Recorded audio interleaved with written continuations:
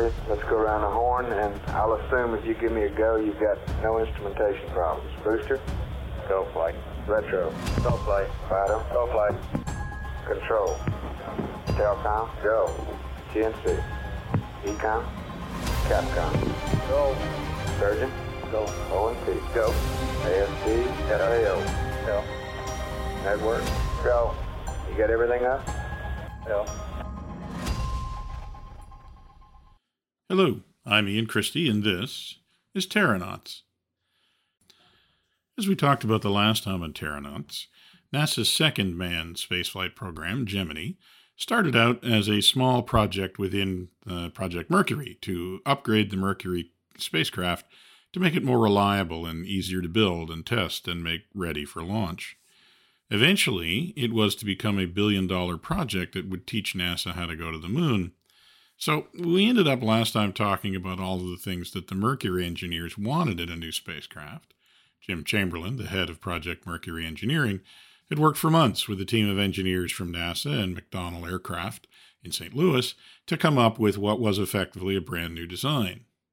Problem was that Project Mercury had no need for a brand new design, and the Apollo project was already designing its own capsule. So that was kind of an issue. But then, the reality of President Kennedy's decadal challenge to get to the moon really started to settle in, and NASA started realizing that Apollo was going to be busy enough building the rocket and the spacecraft to go to the moon that they weren't really going to have time or resources to learn some of the things they really needed to know before they started flying. And these were things that Project Mercury, with its purpose-built capsule, simply wasn't going to be able to teach them. In short, they needed another project and a brand new spacecraft. They needed Jim Chamberlain's Mercury Mark II, only they needed it to become the centerpiece of its own project, which would eventually become Project Gemini. So, before moving on to talk about the Gemini project itself, let's talk a little bit about what NASA realized it needed to know in order to make Apollo possible, which were in fact the things that Gemini was tasked with teaching NASA.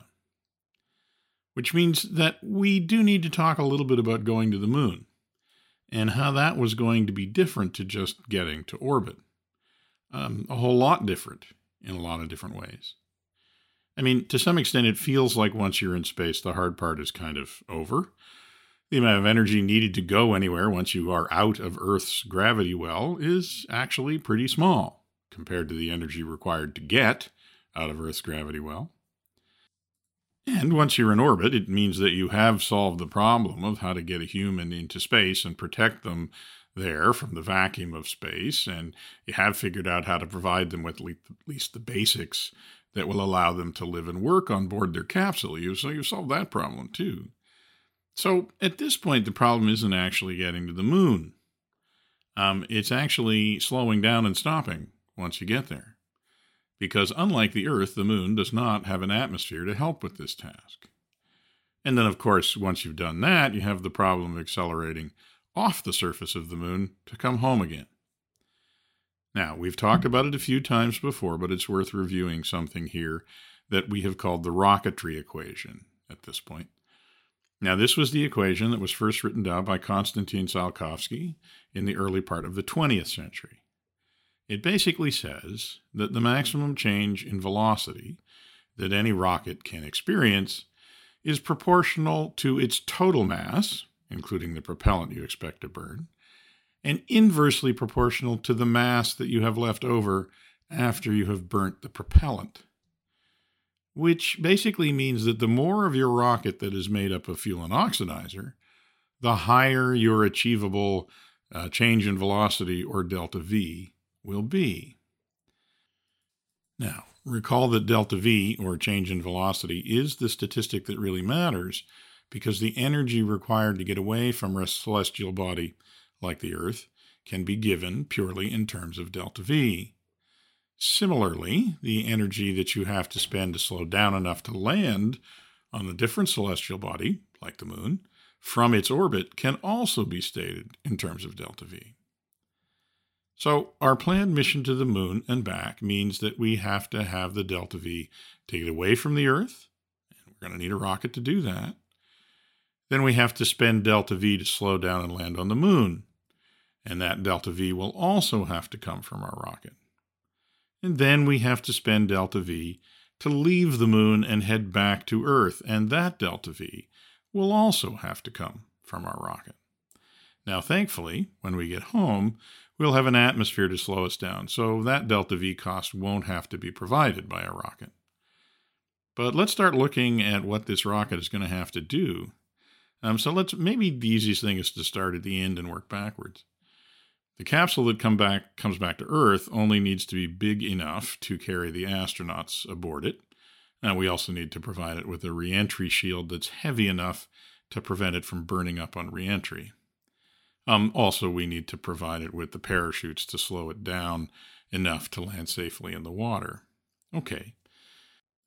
Okay, so leaving the surface of the moon, we're going to need a rocket that carries enough propellant to get that capsule off the surface of the moon and back to Earth. Now, the rocket is obviously going to have the fuel tanks and the rocket engine to do that as well. Okay, so far. But remember that all of the mass in those tanks and engines is just kind of wasted mass because we don't need to come home with it, but it all counts against our final mass in the rocketry equation. And that means that we will have to have even more fuel and a bigger rocket engine to achieve the delta V we need to leave the surface of the moon. But that's just getting off the moon. But remember, all of the mass in that return rocket system has to be gotten down to the surface of the moon so that it can be available to bring us home. So we're going to need an even bigger rocket that has enough propellant and big enough tanks and a big enough rocket to gently land our whole return rocket on the surface of the moon. And remember, as far as that landing rocket is concerned, all of the mass of the return rocket and all of the mass of the tanks and the propellant and the engine that are required to land on the moon are wasted mass when we calculate the rocket's delta V equation. So by now we have a pretty inefficient rocket, and a pretty large one too. To put it in perspective, the rockets that took the first humans to orbit had final masses of something like 5% of their total mass, meaning that by the time the booster had separated, the capsule represented only about 1/20th of the mass of the rocket sitting on the launch pad. Well, now, sitting on the moon, we have the descent rocket, including its fuel tanks, and the return rocket, including the capsule, the tanks, the engine, and all of its propellant.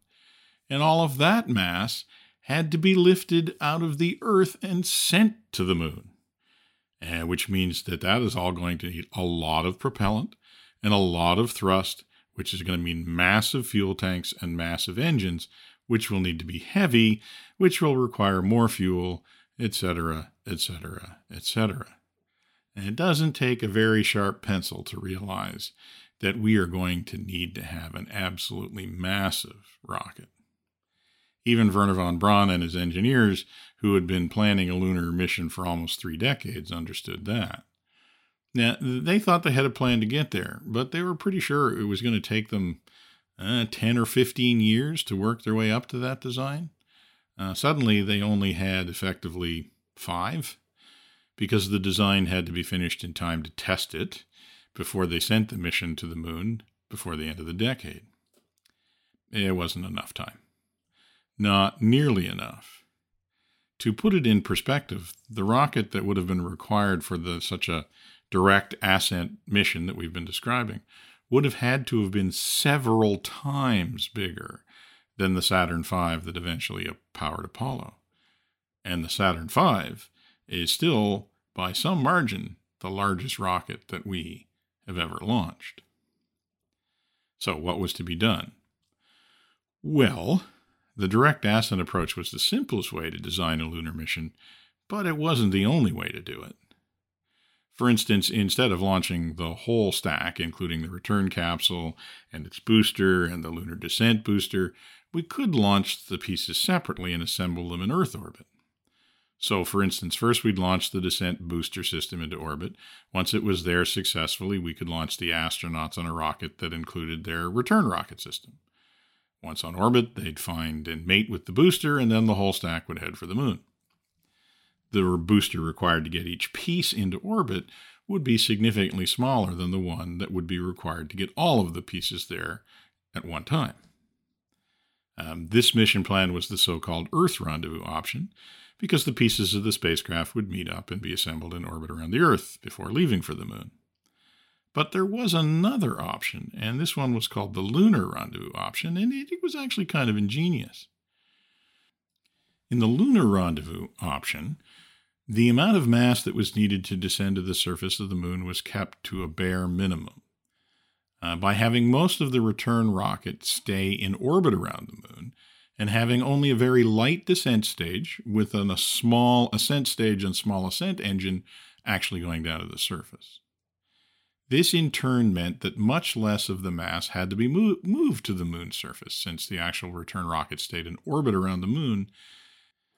And again, since every kilogram of mass that needed to go to the surface of the Moon was going to be worth something like 20 kilograms of fuel and tanks and engine that were needed to get it off the surface of the Earth, this option really reduced the size of the booster that would be needed really to the bare minimum.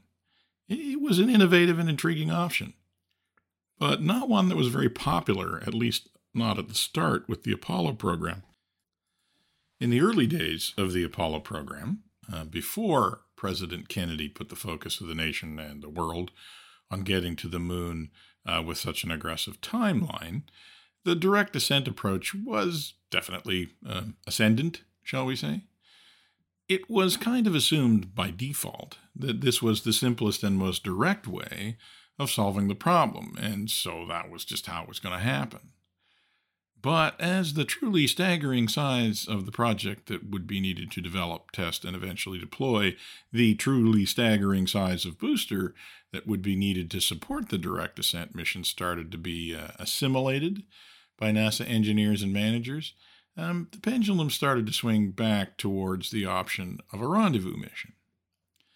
I have to admit, with the benefit of 60 years of hindsight, it's a little hard for me to understand why this was such a difficult decision at the time. It just kind of seems obvious to me, but of course this is colored by the fact that all of the Apollo missions used the lunar rendezvous method, and it worked. It worked so well, in fact, that it's kind of the way we think about going to the Moon. And the image that we have of going to the Moon is that fragile, angular lunar module touching down gently on the lunar surface, while the command module circles overhead in orbit around the Moon. My opinions are also, of course, colored by the fact that I quite literally spent most of my space operations career working on the problem of rendezvous. Now, by the time I started working on the problem, the questions were about how to make rendezvous more efficient or even automatic, and not about whether it would work at all. But whether it was even possible was definitely a question that had yet to be answered in 1960 and 61. I mean, when you read the histories of the time, it's actually a little hard to keep track of all the panels and committees that were struck to study the issue. And almost all of them discarded the rendezvous options almost out of hand, or so it seems. To understand why, I think we need to understand a bit more about the problem of rendezvous in space. As I said, over the past 60 years, the rendezvous and mating of spacecraft is something that has become pretty routine. But in the early days of space travel, it was very, very much not a solved problem at all. More than that, there was actually a fair bit of concern that it was a problem that would actually defy solution, at least easily. It really was a very big question mark hanging over the future of spaceflight, but why? What's the big deal? It just doesn't sound like it should be that hard. I mean, at the time, planes were flying intercontinental distances with precise navigation that allowed them to fly thousands of miles and arrive within sight of their destination. Similarly, pilots had no problem flying in tight formation with one another. I mean, literally within arm's length. And the astronauts in the NASA program were some of the best test pilots in the world. I mean, what was so different about doing the job in space? Well, the problem to some extent is that orbital rendezvous had NASA running around in circles. Literally. I guess that needs a bit of explanation. You see, maneuvering a spacecraft in orbit was and is a different problem than maneuvering an aircraft, because spacecraft move in circles and airplanes move more or less in straight lines. And that, as the saying goes, has made all the difference. See, as we've talked about before, when you go and leave the Earth and go to space, you really don't leave the Earth. You actually just go into orbit around the Earth, at least initially. And if you remember, being in orbit around the Earth just means that even though you're still always falling towards the Earth, because it still has gravitational pull, so even though you're falling towards the Earth, you're moving forward fast enough that you never actually get any closer. Instead, your path just bends around the Earth, and that's why you stay in orbit. This is true of a spacecraft going around the Earth, and it's also true of a spacecraft going around the Moon. In fact, it's actually true of pretty much any spacecraft almost anywhere in space. You see, an object flying in space is always being affected by the gravity of some large object. It might be the sun, it might be a planet. So it's always going around something at some distance. Now, the only real exception to this is when a spacecraft is in a place where the gravitational forces of more than one object cancel each other out. And these are very special points, and they're called Lagrange points, and they've been in the news lately at the time of publishing this podcast because the James Webb Space Telescope is destined to take up residence at one of those points. But we digress. So why do such orbital mechanics make the problem of rendezvous hard? Or more specifically, why did they pose such a concern for the early Apollo mission planners? Well, it's because orbital mechanics kind of make things, weird. And it all has to do with that circular motion. Okay, so let's set this up. When you're in orbit around the Earth, your motion is described by some fairly simple equations. Without going deeply into the math, what those equations say is that the faster you go around the Earth, the larger your orbital radius will be, the farther from the Earth you'll be orbiting it. But the larger your orbital radius gets, the longer your orbital path is, and so the longer it will take you to complete one orbit. So even though you're going faster, it will take longer to go around, at least to someone who's on the Earth watching you. And so you'll actually seem like you're going slower. Okay, so far? So now let's say you're flying in a spacecraft and you're trying to catch up with another spacecraft that's flying ahead of you. And let's assume it's quite a ways ahead of you, like a few kilometers anyways. Now, you've managed to make sure that you and the target are both in the same orbit, and more in a second on why that's not as easy as it sounds, but it is essential. So if you want to catch up, what do? Fire your rockets and speed up? You do not. If you fire your rockets to speed up, you will find yourself floating up and rising above your target. But then since you're in a higher orbit, your orbital speed will be slower, and you'll start to fall even farther behind. Yep, that's right. By speeding up, you ended up slowing down. I told you it was weird. Now, in fact, the right answer is that to catch your target, you would in fact fire your retro rockets and slow down. That would slip you into a lower orbit below your target, but your orbital speed would have increased and you'd start to catch up. And then you would let yourself pass under the target, and when the time was just right, you'd speed up again. And then you'd watch yourself drift upwards toward the target, and once you had matched its orbit, you would also match its speed. Now, once you got very close to the target, the orbital effects, though always present, would start to become less obvious compared to your short bursts of linear acceleration, so you could start to maneuver by just looking at your target. But how close would you need to be, and how fast would you need to move? Well, you can work those things out, but until you've tried it at least once, those are some pretty big questions. And those don't even include the issues of how to get into the same orbit as your target. Remember that little detail? I glossed over it, but all of the foregoing discussion did assume that you had managed to establish yourself in exactly the same orbit as your target. That's pretty easy if, for instance, you start docked and then separate and come back together. It's a bit more of a big deal if you're starting from a different orbit or from the surface of the Earth or the Moon. It involves some pretty hairy math that is not at all straightforward, as what I just described. It's also not a procedure that can ever be performed manually because it requires precise adjustments at very precise times during the orbit, so it has to be calculated ahead of time.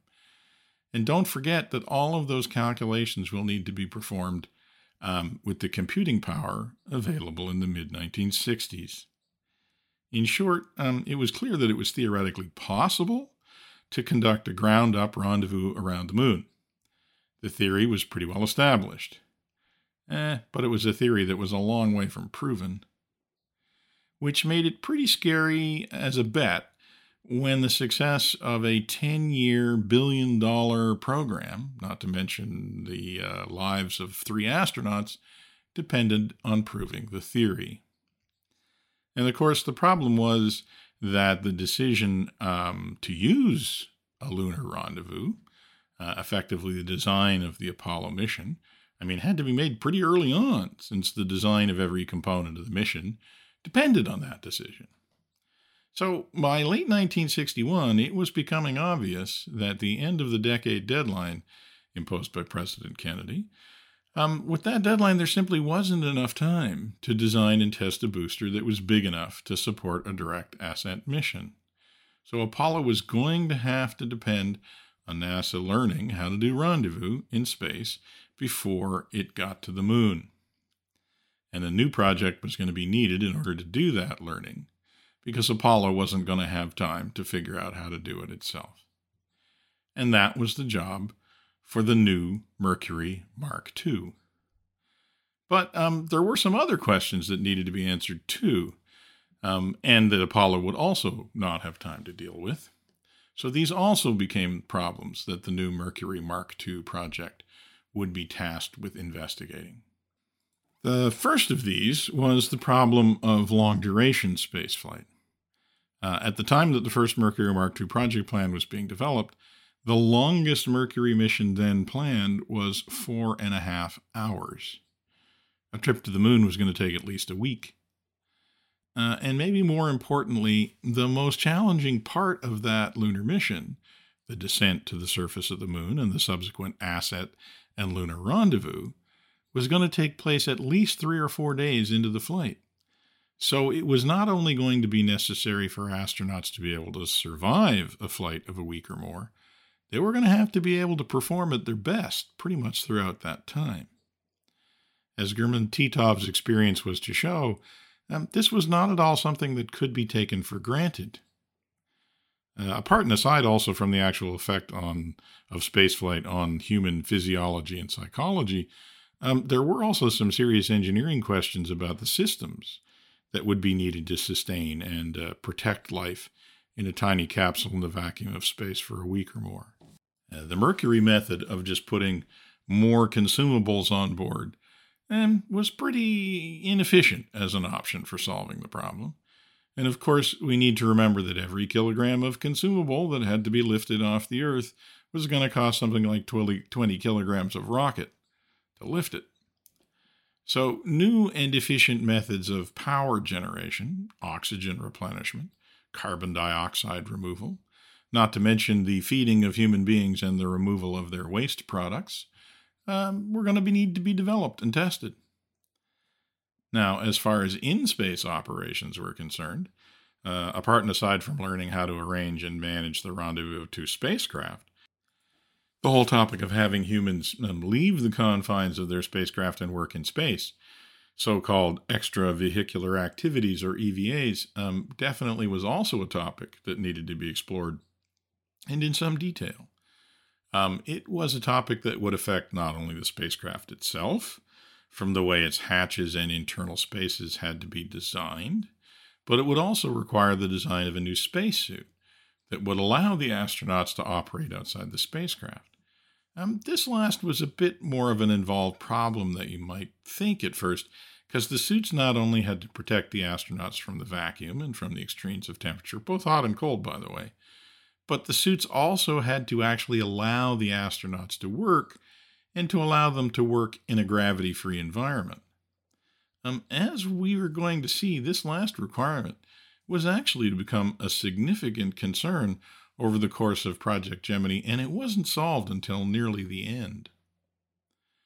The other major question that Gemini was tasked with exploring was trying to find some way to allow for a controlled landing of the spacecraft after re-entry. The method that Mercury used, that of essentially unguided landing by parachute, worked. It worked pretty well. But it really required the capsule to land in water, which, as Gus Grissom had demonstrated, did have some risks associated with it. And it also did require some additional engineering to the spacecraft to ensure that it operated as a boat, well, okay, a semi-submersible one, as well as a spacecraft. It also meant that recovery operations were rapidly becoming a feat of massive logistics involving literally thousands of sailors and airmen on ships and at U.S. bases around the globe. Providing the astronauts with a way to control and guide their own landing would thus remove significant risks and significant costs to the Apollo program. All in all, it was a pretty substantial list of questions that the new project was going to need to answer.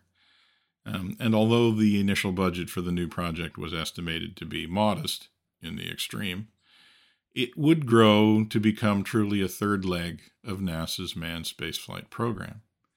So next episode, we'll start to explore how the project went from being Mercury Mart 2 to Project Gemini, and how it went about planning to meet all of these technological imperatives. So that's going to be all for this episode. Thanks for listening, and we'll talk to you again soon. Come on, let's keep the chatter down.